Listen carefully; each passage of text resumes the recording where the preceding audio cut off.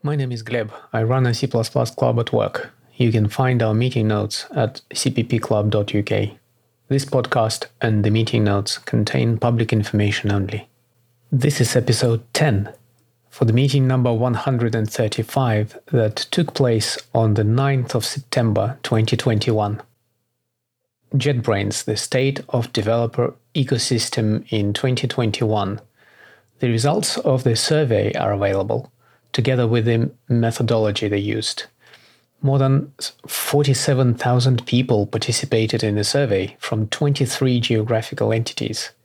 To clean the data, they identified and threw away suspicious replies, including those that were filled too fast, multiple surveys with overlapping results and/or from the same IP address, surveys with conflicting answers like an 18 to 20-year-old with 16 years of professional experience. Some interesting results. The C++ standard people use is mostly C++ 11 or 17. 18% already use C++ 20, which is encouraging news. But then 12% are still on C++ 98, which is pretty terrible. Of these, 41% don't plan to migrate to a newer standard. Hello, game developers. 11% of respondents replied that they are not sure which standard they use, and I'm not sure how that happens. Of C++ 20 features, 48% plan to use modules in the next year, which may be a tough cookie, as only MSVC has production-level support for modules at the moment. 46% plan to use concepts, and 33% plan to use coroutines. 31% don't plan to use any C++ 20 in the next year. The most popular C++ IDE is Visual Studio Code, 28%, followed by CLion, 26%, followed by Visual Studio, 24%. VI is used by 6%, whereas Emacs only used by 2%. 30% don't write unit tests for C++, which is bad news. Google Test is the most popular unit test framework, followed by no framework, then Catch, CPP Unit, Boost Test, and DocTest.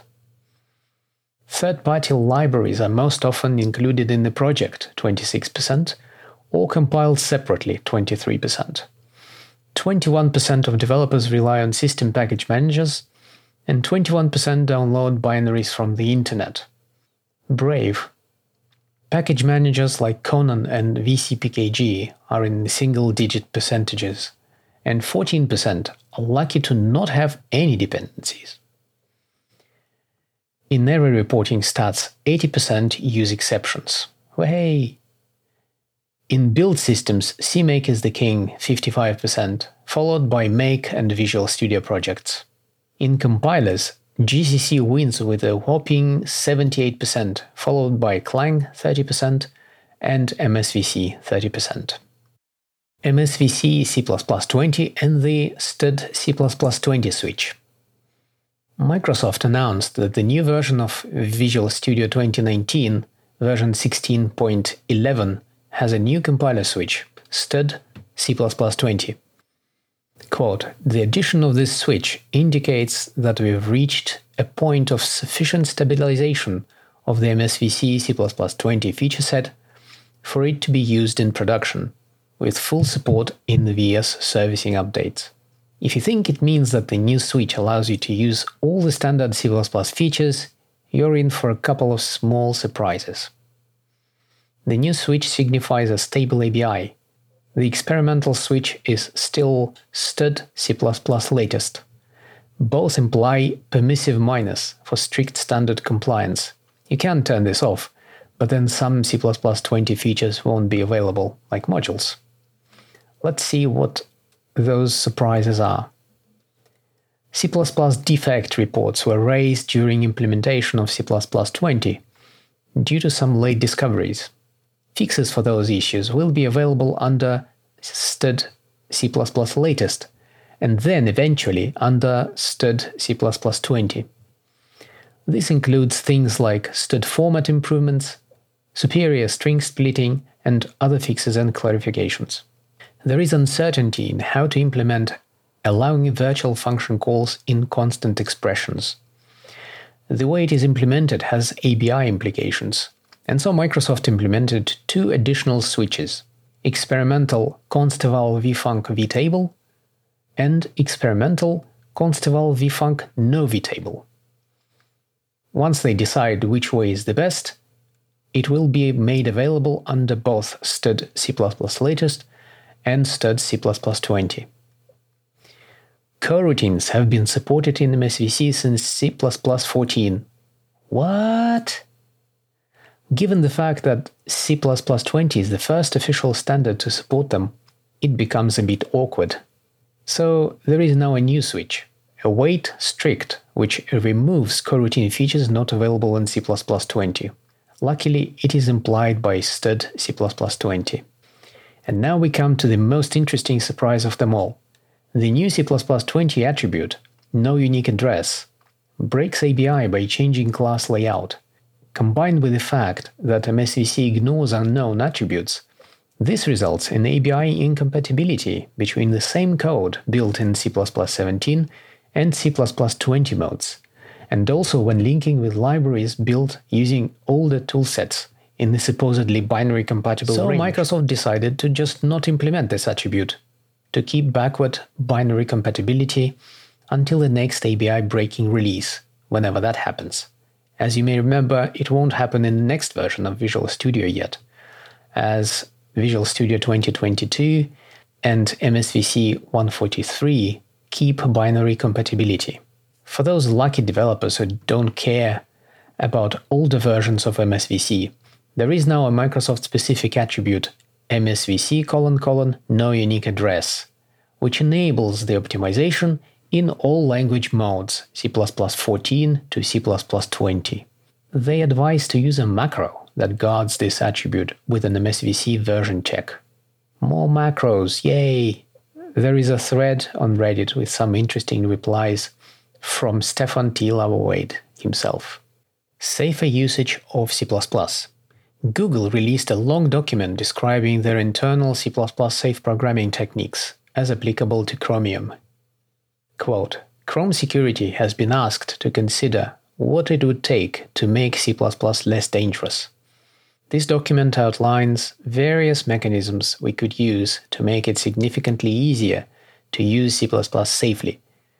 Some are radical, and adopting them, especially adopting many of them, may result in code that looks quite different from what C++ programmers expect. Most of the proposed mechanisms are new usage patterns, libraries and classes, but some call for the use of compiler-specific flags that change the language somewhat. For example, Chromium already uses fNoExceptions. Some of these mechanisms are already being built in Chromium, with varying degrees of success. Other mechanisms we propose represent significant new directions for C++ and Chromium. The C++ language and culture tend to trade off safety in favor of efficiency. And therefore, many of these proposed changes are complex, controversial, and not as robust as similar changes might be in another language. They define a couple of terms. Spatial safety is the guarantee that the program will behave in a defined and safe way if it accesses memory outside valid bounds.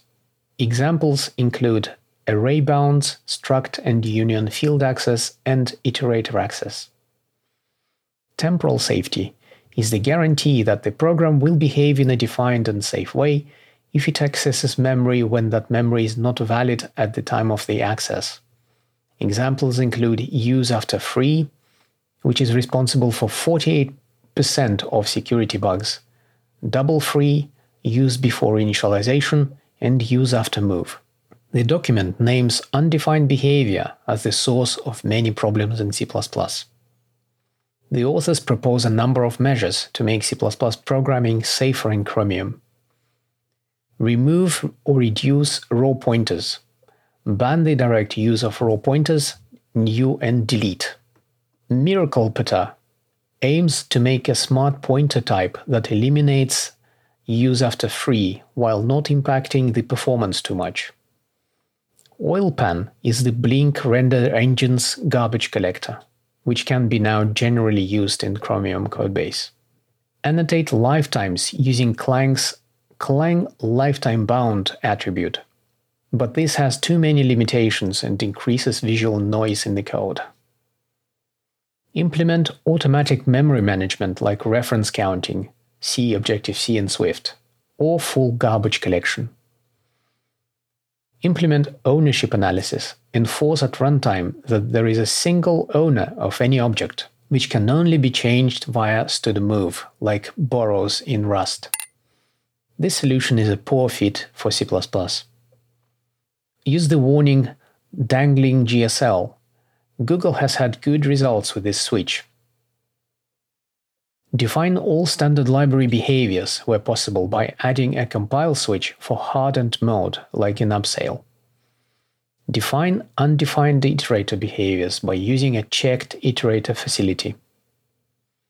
Define integer semantics by using a wrapper numerics library, using a compiler option to make signed integer overflow defined, wraparound, using undefined behavior sanitizer. But there is a problem. Assuming overflow behavior is a significant change semantics, and if developers come to rely on the newly defined behavior, a compiler switch change would make all that code defective. Set pointers to null after free.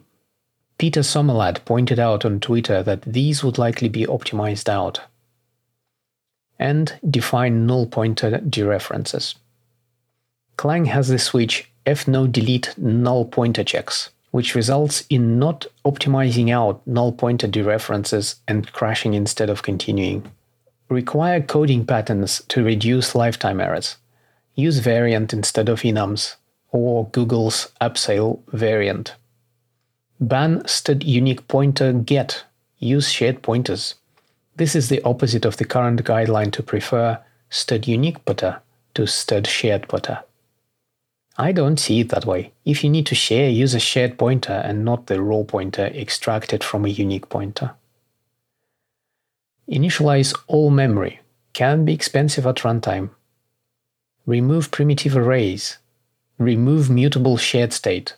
One of the solutions is a borrow checker in the compiler, like the one in Rust. Check typecasts. Type confusion accounts for 7% of Chromium high-severity security bugs. Prevent use after move using a Clang plugin. Use memory tagging. Depending on the specific mechanism, pointers to and/or regions of memory are tagged, and if code tries to load or store memory without using the right tag, the program faults. Control flow integrity enforcement. Intel CET technology is enabled on Windows and Apple ARM-based systems. Reddit says, quote, "Wow, it sounds like if Google is considering moving to C++11. For the rest, it reads like a total disaster, with a major C++ player apparently intending to entirely go their own way, forking a compiler and the entire language, and doing their own thing from here on out." And another one, quote, "It kinda looks like they're trying to mimic Rust's safety with compiler extensions and static analysis to C++. And then, from what I hear, the preferred solution would have been to rewrite Chromium in Rust, but it required too much engineering efforts, so this is the alternative." End quote. I vividly remember the kind of alien code we used to write back at Symbian to prevent various memory problems and bugs. A large part of every function was memory management. It was an entire custom dialect of C++, and Google seems to be going in the same direction. Good luck with that. Be wise, sanitize. This article by Myrin Peko is an introduction to sanitizers: address sanitizer, ASAN, memory sanitizer, MSAN, and undefined behavior sanitizer, UBSAN. Unfortunately, it omits thread sanitizer, TSAN. Still a useful summary of what the sanitizers do and how they work, with a shout out to Valgrind, which is much slower than any of these. By the way, regarding false positives, ASAN doesn't produce any. Errors it finds are actual bugs. MSAN can produce them if you don't rebuild all your libraries with MSAN. And UBSAN can sometimes produce false positives.